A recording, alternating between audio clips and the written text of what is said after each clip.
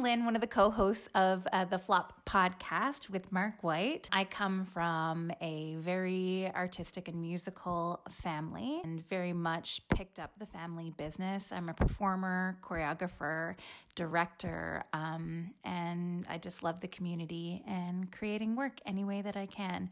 Definitely a jack of all trades, master of some.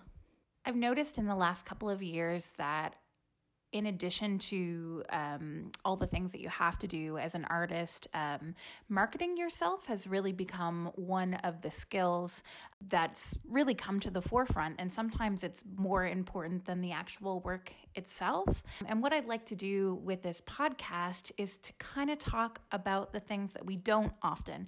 Every production is great. Every artwork is great. Every song is amazing. Everything is the best. It's that real Instagram culture. I kind of want to break it down and talk about the things that aren't so great, because often those are the things that have the best stories, and those are the moments that really test who you are, and you end up creating a better version of yourself. Mark White is who you want on your team. Whether it's an apocalypse or a podcast, you want Mark there because he can do literally everything, and you don't have to worry. No matter what, you're always going to have an amazing time.